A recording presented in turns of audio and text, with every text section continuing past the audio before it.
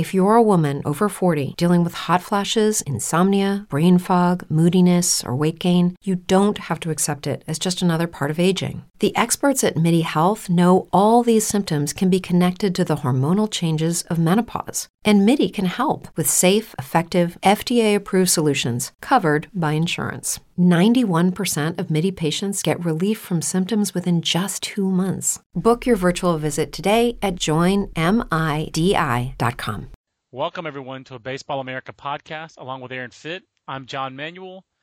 It's the most wonderful time of the year, Aaron. It's NCAA baseball tournament time and the draft and everything else that's going on. But we're here to focus on NCAA regionals, and we're here specifically to focus on the left side of the bracket. As you look at your bracket, that's the Virginia Regional, the Charlottesville Regional, all the way down through the Columbia Regional that South Carolina hosts. And as a matter of fact, we'll have a Baseball America staffer at that South Carolina Regional. In fact, that we will cover a couple of these regionals on this side of the bracket, Aaron, because you will be in part at the UCLA Regional, the Los Angeles Regional, I should say, over the weekend. So you've already got half your regional capsules written. Are you ready? Are you excited for regionals, or are you just like, all right, let's go ahead and get them over with?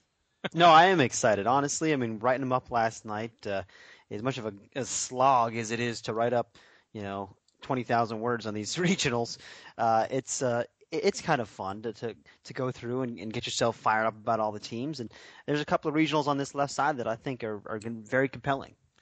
And I also like, Aaron, how you brought back some of what we thought about these teams in the preseason to what's transpired through the season. So let's dive right into the Charlottesville Regional. A couple things. One of the things that jumps out to me at this regional, Aaron, with Virginia as your 1 seed, East Carolina the 2, St. John's the 3, Navy the 4, is the familiarity here. St. John's went to Charlottesville last year and gave the Cavaliers everything they could ask for and more, and really pushing them in that regional, losing in the regional final. East Carolina went to Charlottesville this year, lost 2 out of 3, but did give Virginia one of its 9 losses and played them tough. Do you think that familiarity helps those teams, or does that help Virginia not overlook those teams? That's a great question. It's hard to say, I think. I don't think Virginia's going to overlook anybody, and certainly the fact that they've played those teams. I suppose I'd probably give them the edge, but at the same time, we know that St. John's isn't going to be intimidated going in there. They weren't last year. They really did give Virginia all they could handle last year. I was at that regional a year ago, and boy, I mean, St. John's was playing with a lot of confidence, and it seems like they're playing that way now as well. They've got a lot of veterans from that regional team last year. They might be more experienced than Virginia in some parts because Virginia's got a lot of new starters last year who weren't key pieces of that team last year. And certainly East Carolina, they've got a lot of upperclassmen on that pitching staff. I mean, the lineup is younger, but that's interesting regional. I mean, obviously Virginia is the heavy favorite. I think they're a really complete team. Obviously the number 1 seed, so this kind of goes without saying, but I think they're one of the most complete teams out there, and they're going to be tough to beat. They play very well in that ballpark. I do think this is a pretty good draw, though, for East Carolina with the way that their team is set up, really around pitching. Yeah, that's the thing to me is I think St. John's is a dangerous club because they're going to Charlottesville and because they know. I think it helps St. John's because they know, and they're not going to be intimidated there. They know they've won there in the past. It's not as long of a slog for them travel distance-wise. I think they've already had the fury of a lot of fans who think they don't belong in the tournament. That's going to motivate them a little bit more. But for me, East Carolina, with their pitching and it's frankly a punchless offense, they could have been sent to a better place unless they'd gotten sent to like Long Beach State. I mean, you want to go to a big ballpark if you're East Carolina, and I think East Carolina's going to be dangerous in this. All that said, St. John's had its issues this year. East Carolina had its issues this year. Navy is Navy, Patriot League team. When a Patriot League team wins a regional, let me know. There'll be zombies chasing me probably when that happens. So I don't anticipate that happening anytime soon. I think that if Virginia does not win this regional, I think it'll be a monumental upset as well as they've played all year. Don't you agree, Aaron? I do agree, yeah. And Matthew Wilson isn't walking through that Patriot League door, I think. Nice. So. That would be beautiful if he did. So that was a regional game, not a whole regional. They won a game. That's true. They're not a whole regional. So we're both picking Virginia to win the Charlottesville regional. Let's go to the Los Angeles regional, unless you had anything. If you want to throw anything else in on one of these, Aaron, obviously feel free. It's your podcast. But the Los Angeles regional, UCLA is the 1 at 33-22, one of the least imposing records for a 1 seed that I can remember. But in my opinion, if you win the Pac-10, you should host a regional, and I don't have a problem with the Pac-10 champion being a number 1 seed. But they got a stout regional, Aaron, with Fresno State as a 2 seed, UC Irvine the 3, San Francisco the 4. First of all, I was very disappointed to see San Francisco, and you're right up how they don't have a whole lot of power. And I was like, wait a minute, they have Steven Yarrow, personal cheese ball. Yeah. Look him up, 254 home runs. Steven Yarrow, another BB Corbett casualty. I think you're right. That's a good way to put it. And he hasn't had the second half surge that Jordan Rivera had at Fresno State. Great take. A guy who got off to a very poor start. But, Mike Batesel said midway through the year when Rivera was hitting less than 200 with 1 home run or something like that, he said he's hitting a lot of balls hard. I mean, he's got a lot of hard outs and just waiting for him to take off. And that's what happened in the second half, which I think is a key development for Fresno. Now you've got 2 big power guys in the middle with Dusty Robinson and Rivera, and you've got. I like this Fresno team a lot. I'll tell you, this is a compelling regional because, obviously UCLA's got the incredible pitching, but Fresno and Irvine are both very experienced teams, and it's that matters in the postseason. It really does. Irvine was in this regional last year, the Los Angeles regional, and has a lot of pieces back. I mean, they lost their big guns on the mound, Babona and Bergman and Pettis, as we all know, but they pitched pretty well. They've got a bona fide ace now on Fridays with Matt Summers, who threw a no-hitter last week, and he's a power guy. That's a great matchup with him against Fresno. Greg Gonzalez in the opener. Right. I got to tell you that I loved your write-up of Irvine in the regional capsules because it just sounds like such a Mike Gillespie team. And, you think about it, when Mike Gillespie had talent at USC, he won a national championship and went to Omaha regularly because he had talent and he coached them up well. And I think if you're a USC Trojan fan, you're looking at this regional and you're seeing the guys who brought the Trojans their last national championship in 1998 were Mike Gillespie as their head coach and John Savage as the recruiting coordinator and pitching coach. And there they both are in a regional while USC is home for the 8th time in 9 years. And with a former Gillespie assistant, Frank Cruz, just hired, and I know Coach Cruz didn't like it because he's following me on Twitter when I tweeted that I thought that USC should aim higher, but it just has to be galling to the longtime Trojan fans that Savage and Gillespie are playing in a regional at UC Irvine and UCLA. And I don't know why I keep bringing up Southern California, but I just think it's wrong in college baseball when Southern California is no good, and it's just wrong right now. But Cole and Bauer and Adam Plutko, who deserves to be in that conversation, Aaron. UCLA clearly has regional caliber pitching. But I think in your capsule you pointed out to one of the consistent issues that the Bruins have had this year, which is their bullpen. Who has the best bullpen in this regional? Is it Fresno? It looks like it's Fresno. I think it probably is Fresno. They've got a lot of depth back there. Charlie Robertson's been a pretty consistent closer for them. I think Irvine's bullpen is pretty good too, but I don't think that it's quite as versatile or just as good, frankly, as Fresno's. I think Fresno's the most complete team in this regional. I really do. But the problem is, whichever team wins that matchup, they're going to use their ace. I have to imagine you're going to use your ace against Irvine. I mean, it's going to be Gonzalez against Summers. And then whoever wins that matchup has to face Trevor Bauer, assuming UCLA wins against San Francisco, which, the Dons, hey, they're tough. They played UCLA really tough early in the year.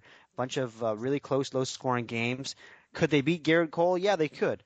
But if they don't, then I think UCLA probably winds up winning this regional because Bauer going in the second game and then Adam Plutko in a potential clincher.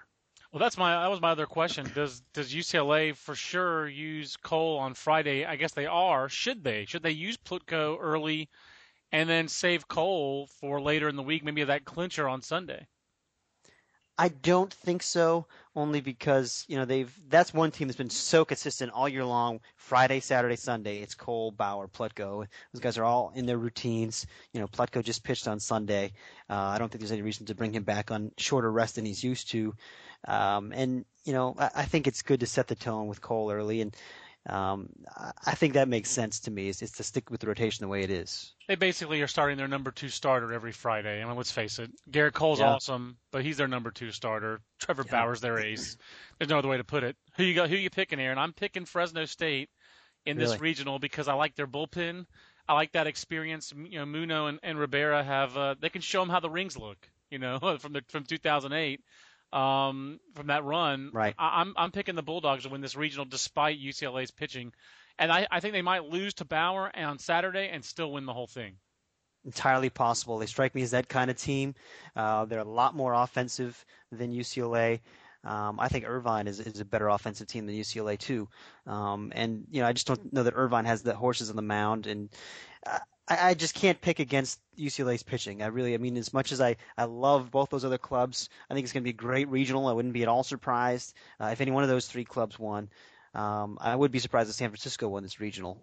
But with its offense, I think is just clearly below the other teams, and doesn't really have the pitching either. I think it's decent pitching, but and really good defense. But I just don't think they've got the firepower. But all that said, I'm going to stick with UCLA. Like I said, I just think it sets up well for their pitching.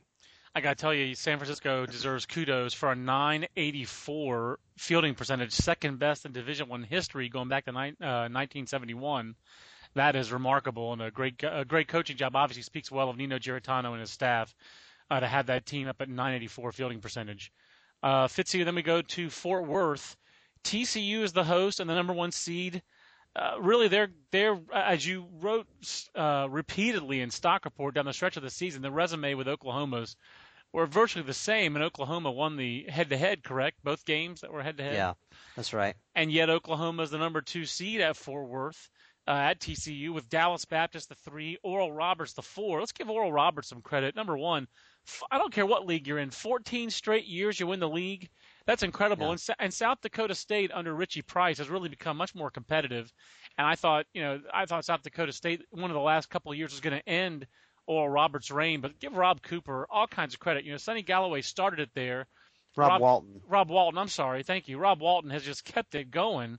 That's a machine of a program. They get junior college guys. I got a Florida high schooler who was an 11th round unsigned pick, and Abe Gonzalez, who's their ace. It's an impressive program. I just think that they deserve some regards.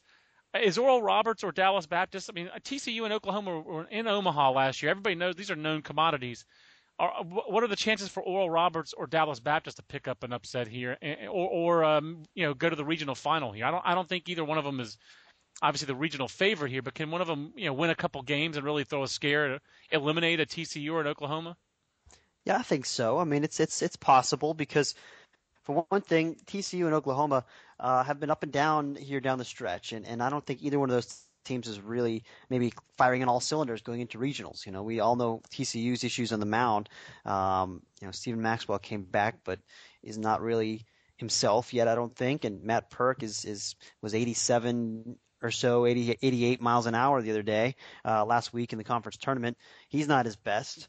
I think TCU's bullpen is vulnerable. It's just not nearly as deep or experienced as it was last year. I mean, that was kind of an overlooked part of that team. And when one talks about Holiday and Curry being gone, the bullpen. I mean, they've got a freshman closer back there in Crichton who's pretty good, but it's not what they had back there last year. I think TCU's vulnerable. Oklahoma, hasn't gotten the kind of play lately that it needs from Michael Rocha. I mean, he was so good the first half of the year. He struggled. He struggled the last couple of weeks. Birch Smith has become their best guy. I assume they'll probably use him against TCU should they win the first game. But that team, they've also had a lot of different moving parts in the lineup. They've never really found one formula that works. They've got all these veteran guys in the line where they expected to start for them every game, and they've had other pieces that they've moved into starting roles. They've just moved pieces around a lot, and I don't know that their lineup is firing on all cylinders. I mean, Garrett Buechele, I feel like had 8 home runs in the first 3 or 4 weeks, and he hasn't had any since then. This team is not as physical as it was a year ago. The bats did catch up with them eventually, I think. Early on, when they were playing a softer schedule, they were hitting a bunch of home runs, and Sonny Galloway was saying, "Well, we just don't let the bats get to us." Well, they got to them. I mean, it's not as explosive a team. So yeah, I think it's possible Dallas Baptist or Oral Roberts could make some noise in this regional.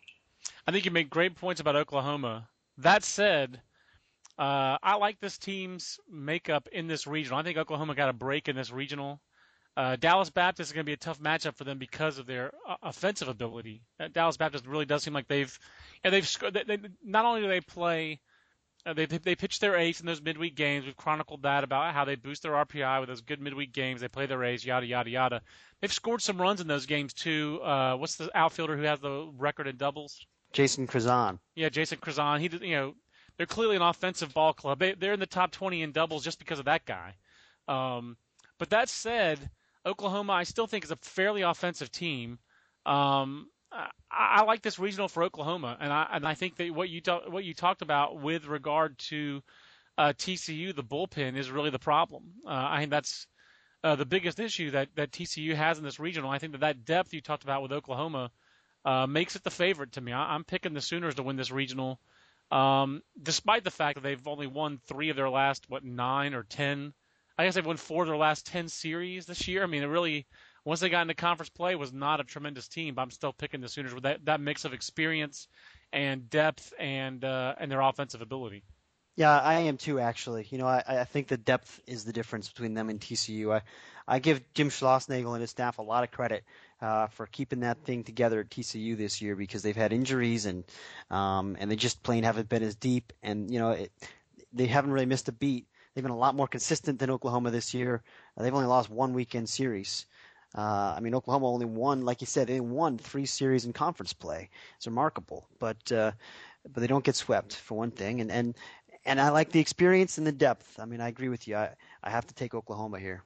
The other guy who's really been impacted by the bats, you mentioned for Oklahoma, you mentioned Buechele, but last year's postseason hero was Cody Ryan. Yeah. And that guy's really just been kind of an average player this year. And the guys who, when I think of Oklahoma's team, I start with Buechele and Seitzer. Obviously, Tyler Ogles had a really nice career there as well and had a good year this year. But the next guys I think of are the guys who were key guys for them last year, like Bushyhead, White, and Ryan. I just have to think that those guys have got it in them to have a good weekend or two here down the stretch of the year, because they were just so good in the postseason last year. I know the bats were different, but Cody Ryan especially was a guy who really picked it up in the postseason. It wouldn't shock me if that guy, he may not even play. It wouldn't shock me if he had a big hit, or if Max White or Caleb Bushyhead had a big hit in a big situation, or if they made a play that Taylor Featherston or someone else in that TCU infield did not make. So, yeah.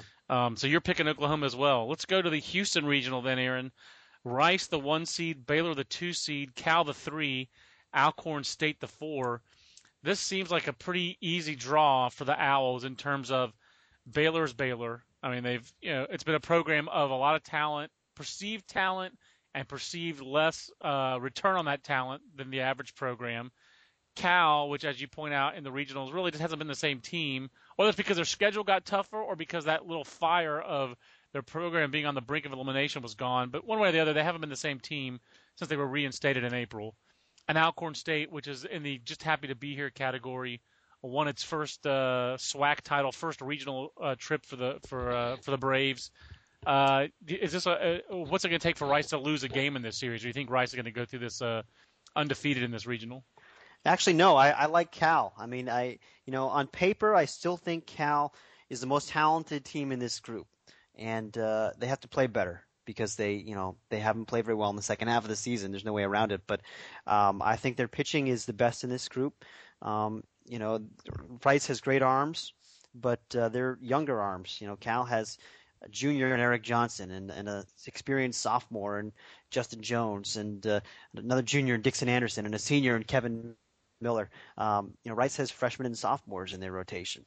I think that's one separator. I think Cal is just as capable or more capable as Rice offensively. The numbers don't really show it, but I like Cal's offensive personnel. Tony Rendas and the Marcus Semiens and Chad Christs, Danny O's. Those guys can hit. They're line drive guys. They're not big power guys, but they're pretty good players. I know it's been a rough go for this Cal team down the stretch, and maybe there's no reason to pick them, but I just like their talent. I believe in that team, and I'm picking them to go in there and win that thing. That's awesome. I do love the fact that they have really the guy who should be the captain of the all-fit roster this year is Tony Renda. I mean, Yeah. that guy is all fit if I ever saw anybody. He's a lock for sure at second base. I just can't believe that a guy who hit 330, 364, 448, and didn't have double digits in steals is the Pac-10 Player of the Year. Yeah. That just tells you what the other coaches think of that guy. I'm predicting a big hit for Mike Theophanopoulos in this series as well. Nice. I will say I think they have talent, like you said, but I just don't see the offense as having been there. I know the Pac-10 pitching is better, but to me, Rice is the team that's figured it out. And the chasm, and this is no offense, but the chasm between Wayne Graham and the other head coaches in this field, it is the Grand Canyon. The Canyonero could not span that canyon. So, Wayne Graham gets more out of his teams than the other coaches in this field get out of their teams on a very consistent basis. And all I need to do is look at the and this is a column I guys got to do. I got to stop talking about this and do it, Aaron. If you're a college and you've got a head coaching opening, you should go find a junior college coach who kicks butt. Because look at Wayne Graham. Rice never went to regionals before Wayne Graham got there. He was, 58 when he got that job? And they've made regionals 17 years in a row. He can't be the only junior college coach who knows what to do at a 4-year school. Right. It's ridiculous to me how every year Rice winds up winning its conference. Doing that in their old league, the WAC, or their new league, Conference USA, is a lot different than doing in the Summit League or the MEAC, like Oral Roberts and Bethune-Cookman have done. Now, Rice they've missed, 1 year in the last 17 years where they didn't either win the regular season or the tournament in their conference? It's just absurd how good Wayne Graham is. And, I think Rice is going to win that regional. And I think Wayne has got that team firing on all cylinders. And it would not shock me if Anthony Rendon, against teams that don't have the full Anthony Rendon scouting report and that don't know we're going to give him 4 every time, if Anthony Rendon doesn't get a big hit in this series or a couple big hits in this series. So I'm picking Rice, you're picking Cal. Yeah, and certainly Rice is probably the smarter pick, because you're right, they've played really well down the stretch, and it does seem like Wayne Graham's got them figured out. And I think Wayne Graham is a name that we need to have prominently involved in the Coach of the Year discussion that we kind of had the other day on the podcast, because this team's had to overcome some stuff. They've had injuries. They've had a young pitching staff that has taken some time to figure it out, but it's great arms, boy. That's the thing about Rice that you like. They've got a lot of power arms, and Kubica and Sims and Cingrani. Cingrani figuring it out at the back of the bullpen, I think, has been huge for this team. I think everything fell into place once that guy figured it out. And boy, just watching him on TV during a couple of those games, the Southern Miss series, he just looks really intimidating back there, and that's a huge plus in a close game. Yeah, I agree. And then Baylor, I don't know what to make of Baylor, Aaron. Like you wrote, we thought they were going to be an offensive club this year, and they're just not. I know that's happened with a couple of other teams as far as the bats and stuff, but this was a team with athleticism and speed, and at least in some spots, this should have been a team that they really just should be better than 29 and 26, shouldn't they? Yeah, we had them preseason 16, so I think we expected more from this team. There's no question. But I do like that they've figured it out on the mound down the stretch here. Once again, it's Logan Verrett's back to being Logan Verrett. He kind of went through some things this year, but he's been better lately. Brooks Pinkard moving into the weekend rotation was a smart move. You get more out of that guy when he's pitching as a starter, I guess, and he's helped stabilize the rotation. And I like Josh Turley too. He's a really dogged competitor with good feel for pitching, a left-hander. So I think their pitching gives them a chance. They could be the sleeper here. I wouldn't completely write them off, but I do like the other two teams better. Brooks Pinkard, one of my favorite players in college baseball this year. I love that kind of athleticism, and he's just a game changer in so many ways. But I want to like Baylor.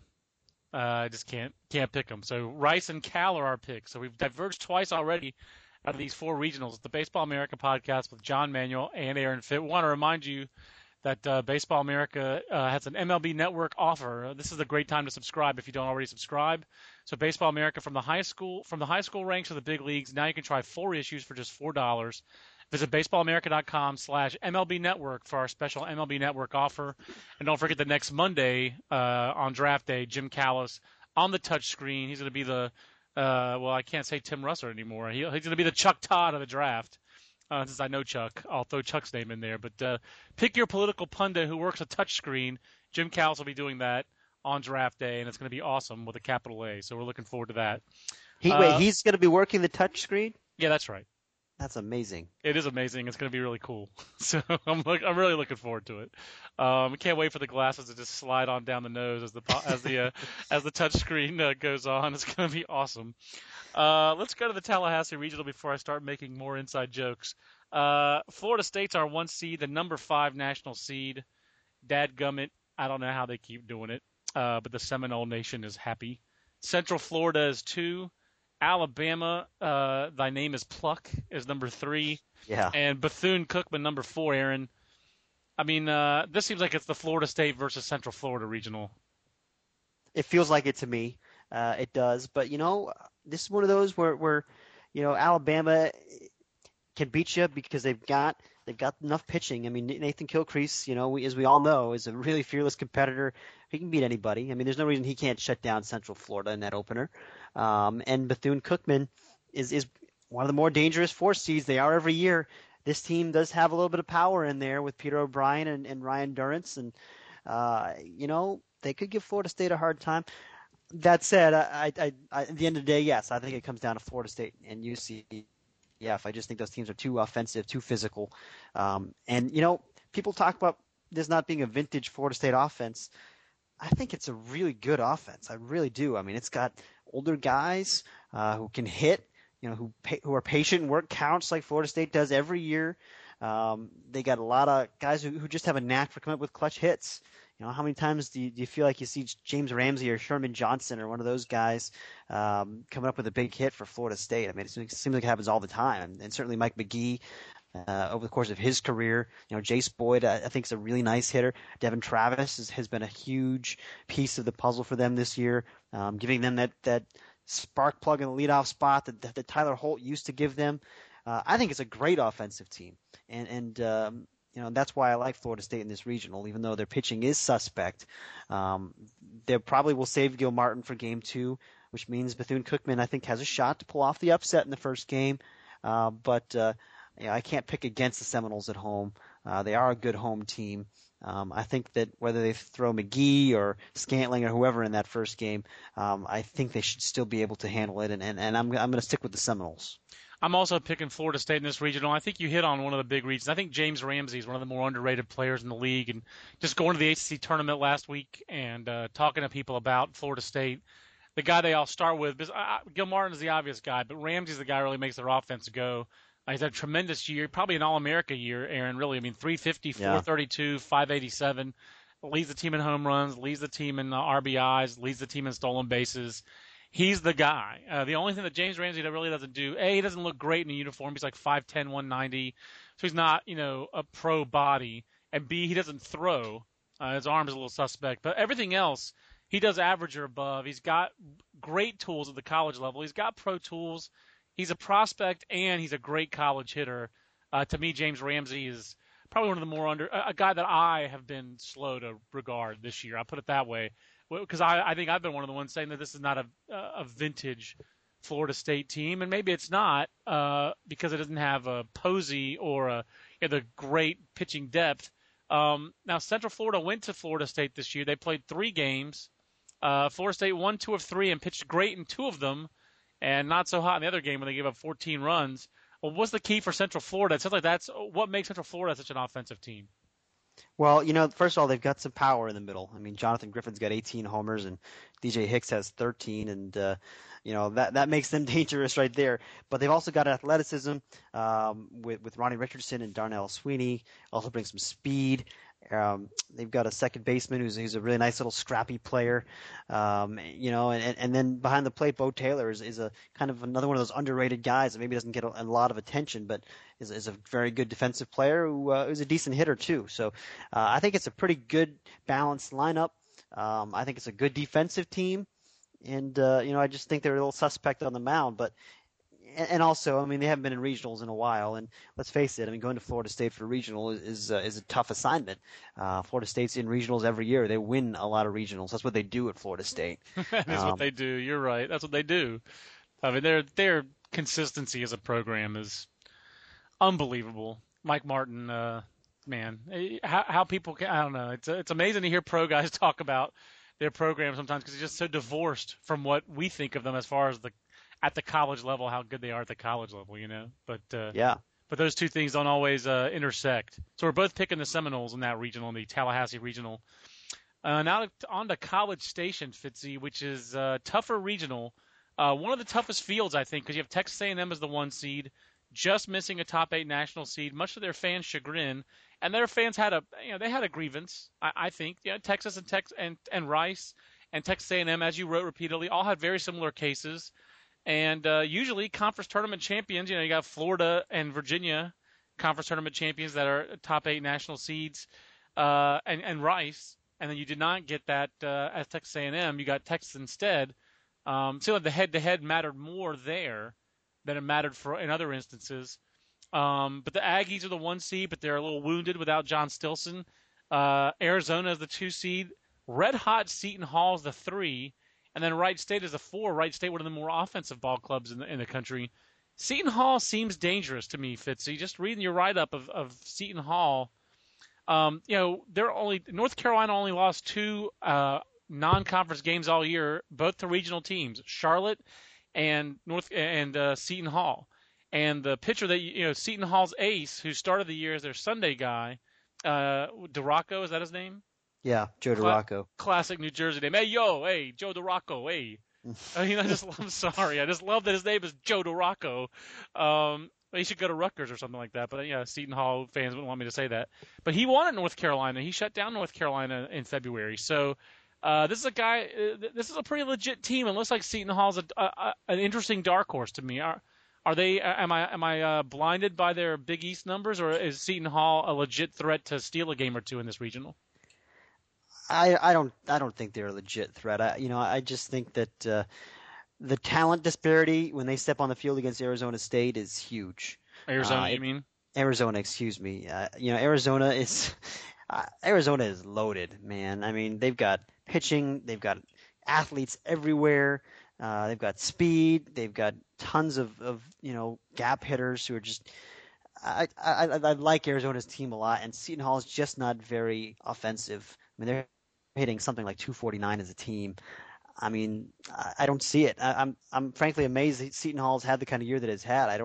Looking at their team, nothing really jumps out at me besides Joe DeRocco, who's really good, but he's not better than whoever Arizona's going to throw, whether it's Kurt Heyer or Kyle Simon. Those guys are just as good or better. So I like Arizona in that game, and I like Arizona in this regional. I do. I mean, I think they're a more complete team than A&M. A&M's got great pitching, even without John Stilson. They've still got Michael Wacha and Ross Stripling and a good bullpen.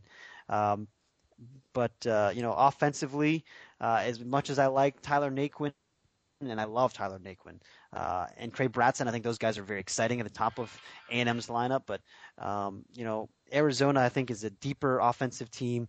I think they're just as good defensively, maybe better. There's just so much speed all over the diamond, and their bullpen has figured it out. And that was the question with Arizona earlier this year. Bryce Bandia wasn't really throwing strikes consistently. He's been a lot better lately. They've got Tyler Hale back there now since Connor Wade has kind of emerged in the rotation, and he's got a good arm too. I think this team has figured it out. They're playing well with a lot of confidence. I like Arizona here. And that's a great pick, Aaron, because the more I look at Arizona, the more I realize, especially with your write-up and just look at their numbers, they've done all this without the guy who's supposed to be the engine in the middle of their lineup was supposed to be Steve Selski. He's been banged up all year, and they haven't missed a beat. They do have athleticism.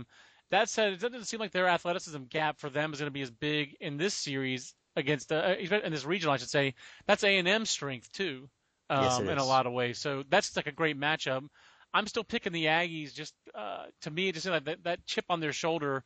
You already have that when you're a Texas Aggie and you're not at Texas. Most of those players, that I think that appeals to them if they're going to go to Texas A&M. Because if you're good enough to go to Texas A&M, you're probably good enough to go to Texas. But I think it appeals to them to be kind of that underdog a little bit, to not be, to not want to be that main guy.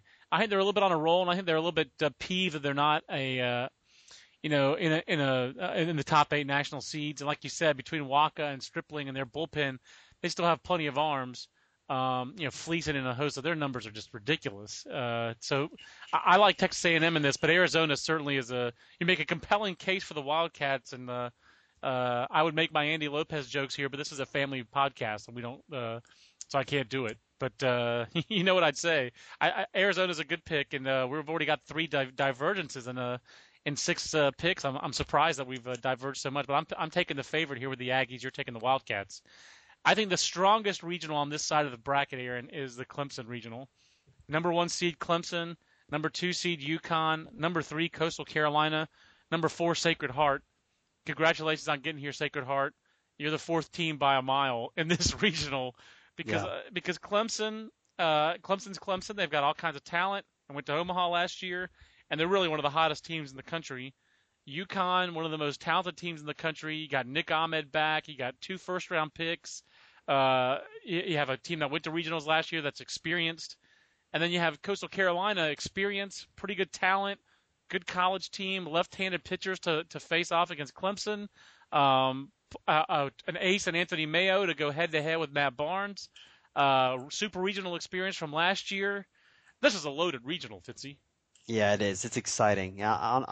Even now, as I'm looking at this, I don't know what I'm going to say at the end of this section when I have to make a pick because I just think it's tough. Was that an intentional Bob Seger reference, saying even now, kind of lingering there a little bit, or was that inadvertent Seger? Inadvertent Seger. It happens sometimes. All right. I'm sorry. I can't believe I went there, but it just popped in my head when you said it. When you let even now linger there for a second. It's like you were thinking Seager. What's the silver bullet though in this regional for one of these clubs? Does one of these clubs have an X factor, a silver bullet who can lead them? Who's going to be like a rock for them in this regional? Oh God, I'll tell you what needs to happen. First of all, if you're UConn, and you win the first game, and that's a toss-up. Barnes versus Mayo, it could go either way. That is both a complete those teams, toss-up. That's great. That's probably the best pitching matchup in all of regionals in the first game. No question. I mean, it's not even close. Those guys are both All-Americans. They're both first-round picks. Both have power arms. They both compete like crazy. What a great matchup. And I think that the guy that handles opposing running games better has the advantage, assuming that there are any hits, because Anthony Mayo didn't allow any last week. But to me, these teams are both going to put pressure on you. They both have a lot of speed. UConn has as much speed as anybody, and I think they're something like 5th in the nation in stolen bases. And Coastal runs as well. I mean, certainly Scott Woodward is a disruptive force for them. But I think UConn's lineup is deeper. But Coastal probably has the edge with a deeper bullpen. That shouldn't matter so much in the first game because I expect both guys to go deep. So maybe that's advantage UConn there. But if that happens, UConn needs Greg Napa to be really good against Clemson. And it's nice. He's a left-hander. And if you're going to beat Clemson, you want to throw a left-hander at him. And UConn's number 2 and 3 guys right now are lefties with Napo and the freshman Brian Ward. But so maybe they've got a chance. Coastal, if they should win that first game, I really like Matt Ryan against Clemson. I mean, he strikes me as a Michael Roth type. He's a strike thrower, a little bit of a lower slot guy, kind of mid-80s, good breaking ball. I mean, that's the kind of formula that works against Clemson. Whichever one of those teams wins that thing, assuming Clemson wins its opener, boy, that'd be a great matchup too. I mean, it's tough to pick this regional. It's really tough. And then we talked about Clemson a little bit here. I mean, we so far we focused more on Coastal and Connecticut. Clemson is left-handed, but it does have some nice righty bats in that lineup. Really, Pohl and Richie Schaefer, the 2 main guys at the top of this lineup. They've got the ACC Player of the Year and Brad Miller. But it seems like the big key for Clemson, like you wrote in the preseason, we thought this was going to be a well above average offense, and in general, it has been. The pitching's been the big difference for them, and it seems like they've gotten just enough out of the rotation. And now with Kevin Brady coming back from his forearm tightness, he looked pretty good in the ACC tournament. It was 90-92. and one of his relief outings with his fastball. So getting close to that 93, 94 mile an hour velocity he was flashing early. And then Scott Wiseman back in their bullpen. It's made their bullpen better. Certainly they would have liked for Scott Wiseman to be their ace this year. Do you think Clemson's – it seems like the biggest thing for Clemson has been getting their pitching in order is what's keyed this late 25 out of 31 streak they're on. Yeah, I think you're right. And, will it hold up against a team like UConn that I think is a very good offensive team, or Coastal, which I don't think is a great offensive team, but has come on a lot stronger down the stretch, and they've got 4 or 5 guys that are dangerous. I think that Coastal's lineup is more vulnerable in the lower half, but yeah, boy, that's tough. I mean, I do like Clemson's team a lot. Their lineup is just so experienced and patient. I mean, it's kind of like Florida State's lineup. They, as usual, they drive pitch counts up, and they're selective, and they've got physicality in there. They're older. I mean, it's a good team. It really is. Well, Aaron, we've already we've had a breakdown of the regional. Now, what's the shakedown? Who are you picking? Who are you picking? I'm picking Clemson. I mean, I know those other teams are really good. I think Clemson at home, with their pitching in order. I've been skeptical of the Tigers for the last several years, and now I'm a lot less skeptical of that team. And I think Brad Miller's the biggest reason. I've been very skeptical on that guy, and I've turned it around. That guy's got a lot of big hits, and Richie Schaefer's a really nice right-handed complement in that lineup. I'm picking the Tigers. Yeah, I think I am too. As much as I'm tempted by both UConn and Coastal Carolina, I think Clemson at home. I mean, when all else fails, that's the tiebreaker, I suppose. I mean, they're, it's nice to have home field advantage, and I do think they're the best offensive team of this group. And like you said, their pitching has come together well enough. I suppose I'll go with Clemson as well. Got to tell you, I think that's the toughest regional field. I think that's the strongest field in the whole 64 team. What do you think? Out of the 16 regionals, is that the best, the most balanced, the toughest one? I think so. I do. Yes. Let's wrap up with Columbia, the Columbia Regional, where our own Jimmer Schonard will be this coming weekend. The Gamecocks as your 1 seed, your defending national champions. Stetson, easy for you to say. Stetson, easy for you at number 2. North Carolina State at number 3.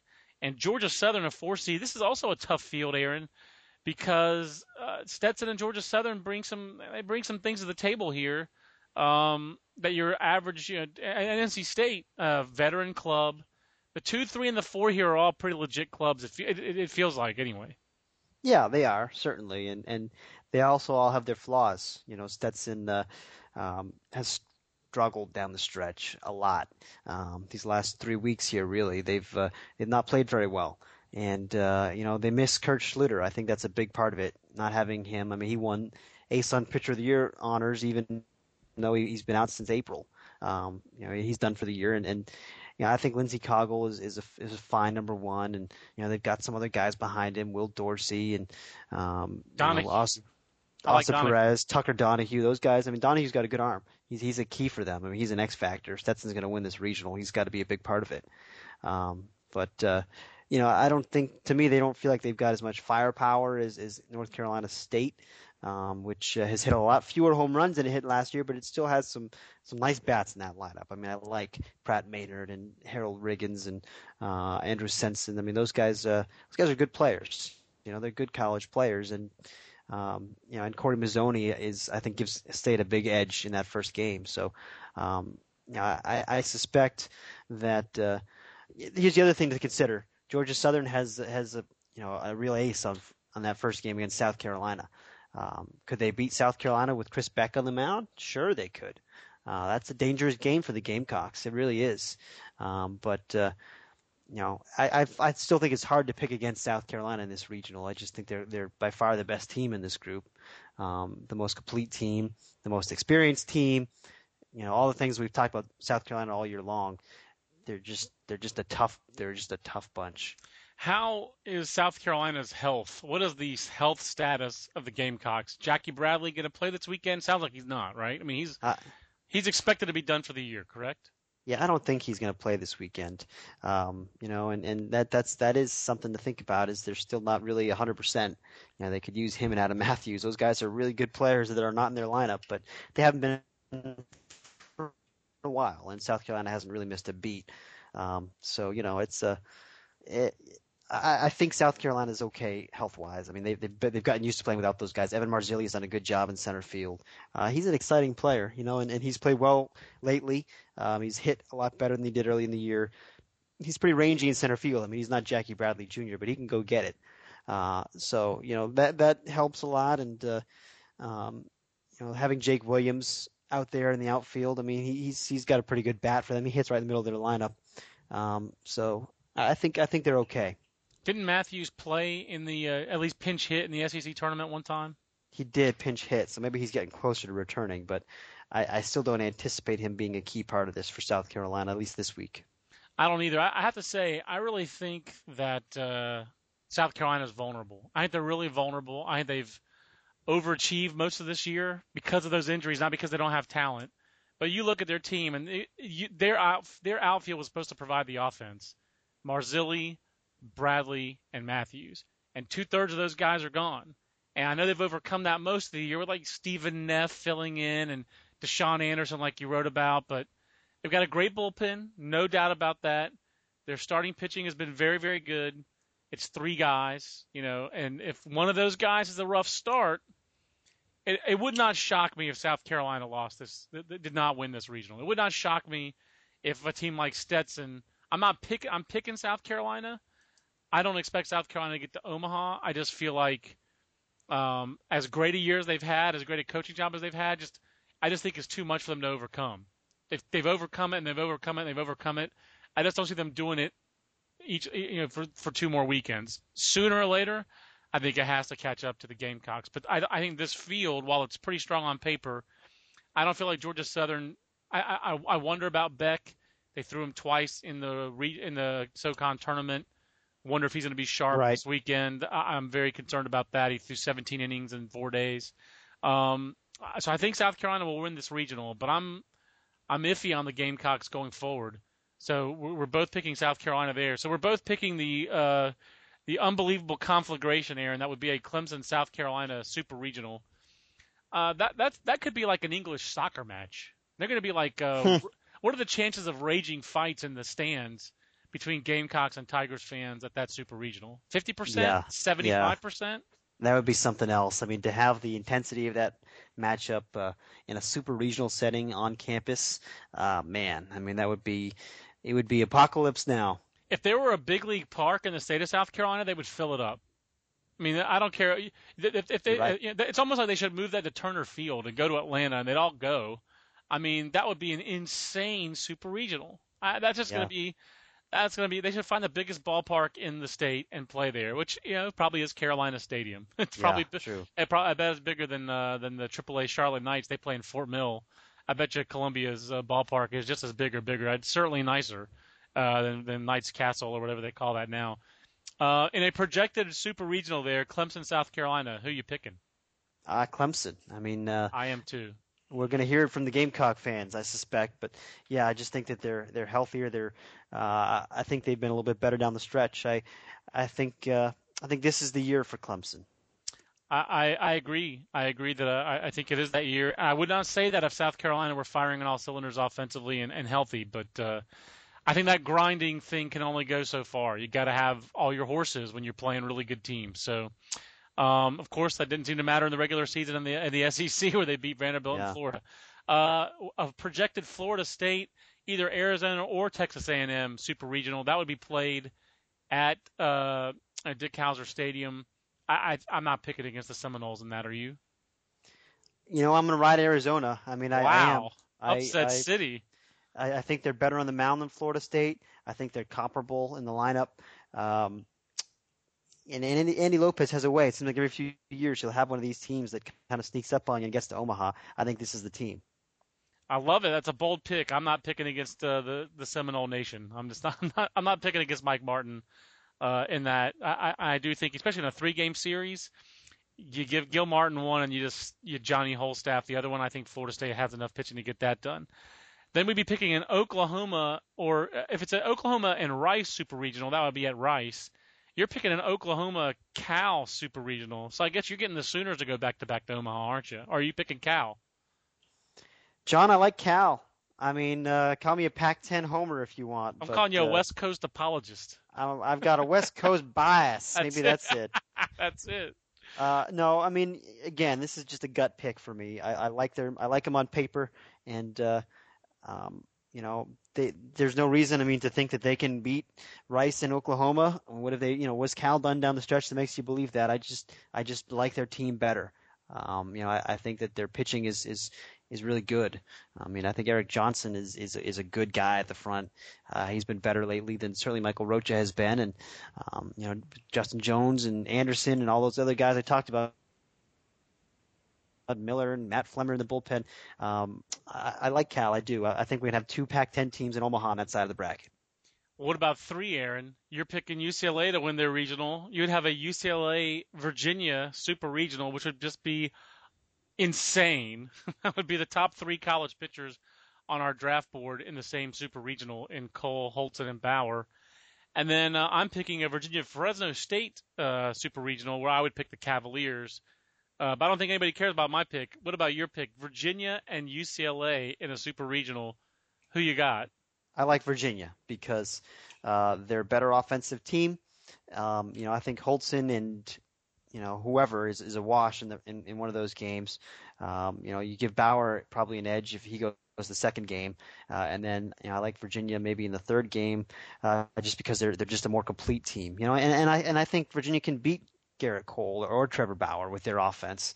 I mean, they beat Steven Strasburg in regional 2 years ago, and it's granted it's not the same team, but this is a good offensive team. It's a lot better offensively than UCLA is, and I think it's better defensively too. I think Virginia's just more complete. They've been more consistent by a long shot.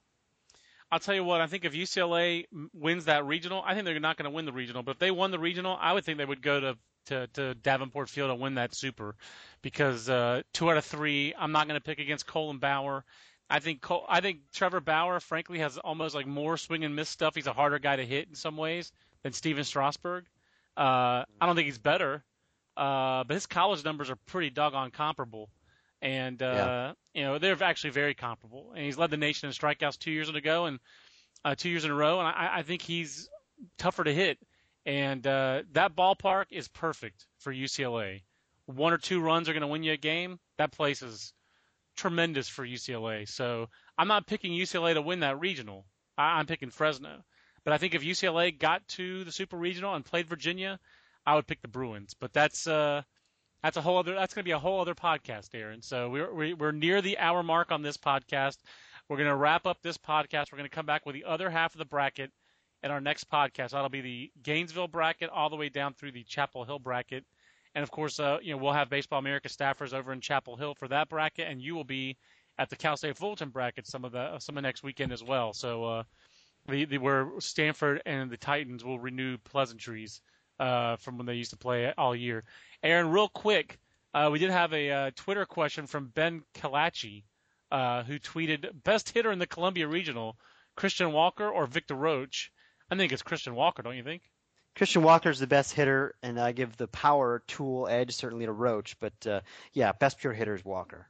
And Walker is pretty sure is a Team USA invitee, and I don't know if Victor Roach is or not, but I think Christian Walker may have already accepted his invitation to Team USA, so that tells you a little bit about it. And he's expected to be the top guy, one of the top hitters on Team USA this summer. So great stuff on the podcast as always, Aaron, and the regional capsules. Some of your best work that you do. I mean, you do a year in and year out, and you've done a great job all year. And looking forward to more great coverage here in the postseason, and also to seeing you in Omaha in a couple weeks. First Drover Stakes on me. Yeah, all right. Look forward to that. All right, we'll come back tomorrow with the second half of the podcast and the rest of the regionals. For Aaron Fitt, I'm John Manuel. We'll see you tomorrow on the Baseball America podcast. So long, everybody.